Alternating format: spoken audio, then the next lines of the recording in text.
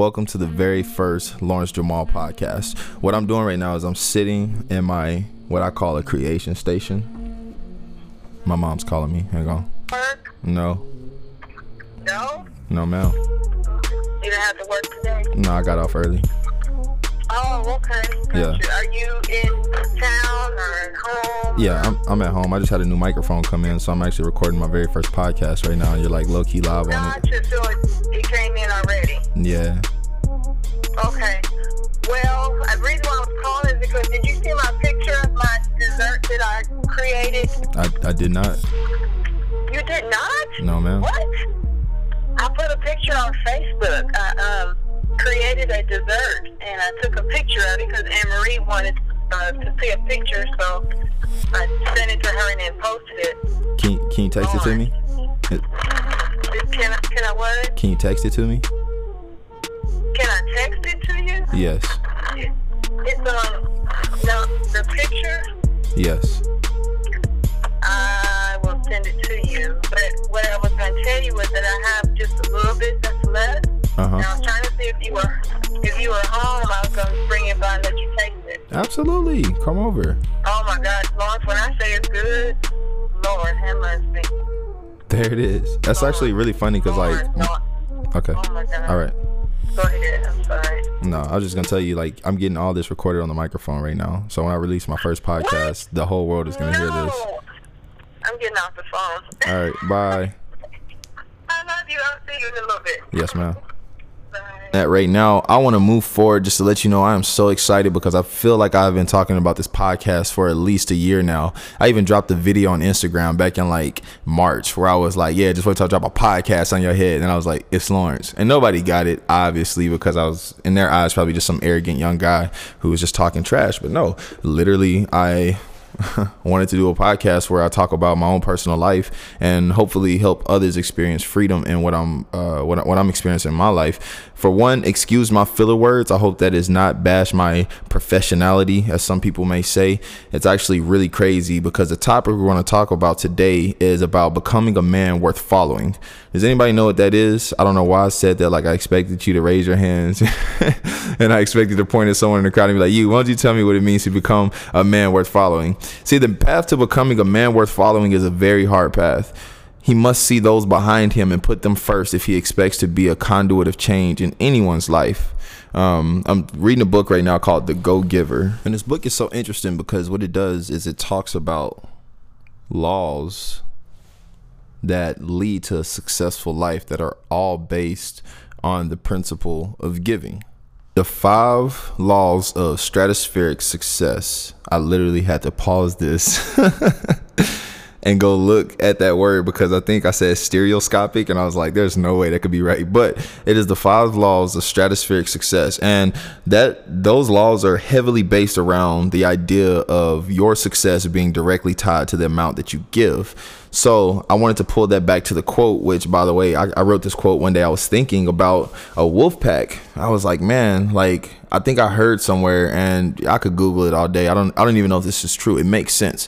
But it talks about a wolf pack. It says that the strongest wolf is at the back of the pack when they're walking, because the weakest wolf, if he was the one at the back of the pack, then he could fall off and nobody in front of him would know about it. So the point of the strongest wolf being at the back of the pack is to be back there to make sure that everyone in the pack is constantly moving forward and nobody falls behind. That is the concept of putting others in front of him. So when I think of that, I think it's more so about keeping a solid why in front of you at all times. Like when I say why in quotation marks with no question mark. I'm not asking a question. It's more so like demanding conviction within yourself. I'm a firm believer in the fact that conviction brings strength. Like, what convicts you? What are you convicted about? You know, like, what are your non-negotiables in your life? But if you don't know those things, then you'll never have a why. And if you never have a why, as soon as a storm hits, like, you'll be quick to give up.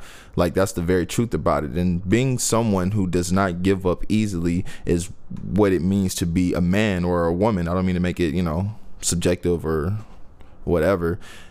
Being a man or a woman that is worth following. People want to follow people that have such a strong conviction in their life that no matter what happens, they're going to keep pushing towards the goal of either what they planned for or what they said they were going to do. And I'm telling you guys, I 100% feel the most qualified person to talk about this, because of the fact I have fallen off on so many things. I've made so many promises I've not kept. I've had to work on my own consistencies in life. Like, God is my witness. It is crazy. But through all of that, it is through me experiencing that deficiency in those areas of life that I've realized, like, Lawrence, it is time for you to become a man worth following. That is the point of this podcast, is so I can talk to you about my personal problems and I can tell you about what I've discovered myself. So I think it's more so about keeping a very solid why in front of you at all times. When that strong wolf is at the back of the pack, he has a why in front of him. He's moving forward. He can't stop, he can't stop. And even if he did stop, he'd be able to catch up, but he can't stop because the person in front of him is weaker than him. He keeps them in front of him. It's not about him being the star, being in front of all, like, of everything. That's not what it's about. It's about having the people in front of him, having his herd in front of him, having his pack in front of him, because he knows that if he sees them and he sees their struggles and he sees their weaknesses, he will, from a place of love, continue to give out and push out everything that he needs to be for the people that he sees, for the things that he sees. See, it begins metaphorical, but it ends literal. It's like, it's metaphorical. Oh, keep your why in front of you, but like, no, like, literally, like, keep in front of you in the picture of the wolf pack the very thing that's pushing you, even though it seems like you're pushing it if you're behind it, but that should be the thing that's pushing you. So putting them in front of you so you can see and constantly be reminded why you're doing what you're doing leads to leading them to the right place. It's almost paradoxical. If you want to lead someone, you put them first. If you want to lead someone, you put them first. Now let's get real, right?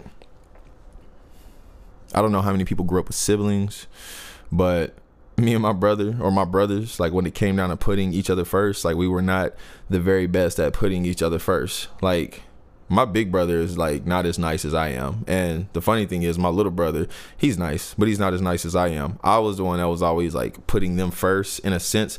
But I think it's because, they always, like, tried to, like, strongman on me or something like that, trying to either threaten to beat me up or, like, my little brother used to tackle me when he played football because he was aggressive. And my big brother went to the Army, so he was always trying to, like, do jujitsu on me or whatever. And I was always the one that, like, either ran or, like, cracked a joke, got them laughing, got in their head. But the whole point is that, like, we didn't put each other first. We thought that we were raised to believe that serving someone was to give them something that, like, you wanted to give them.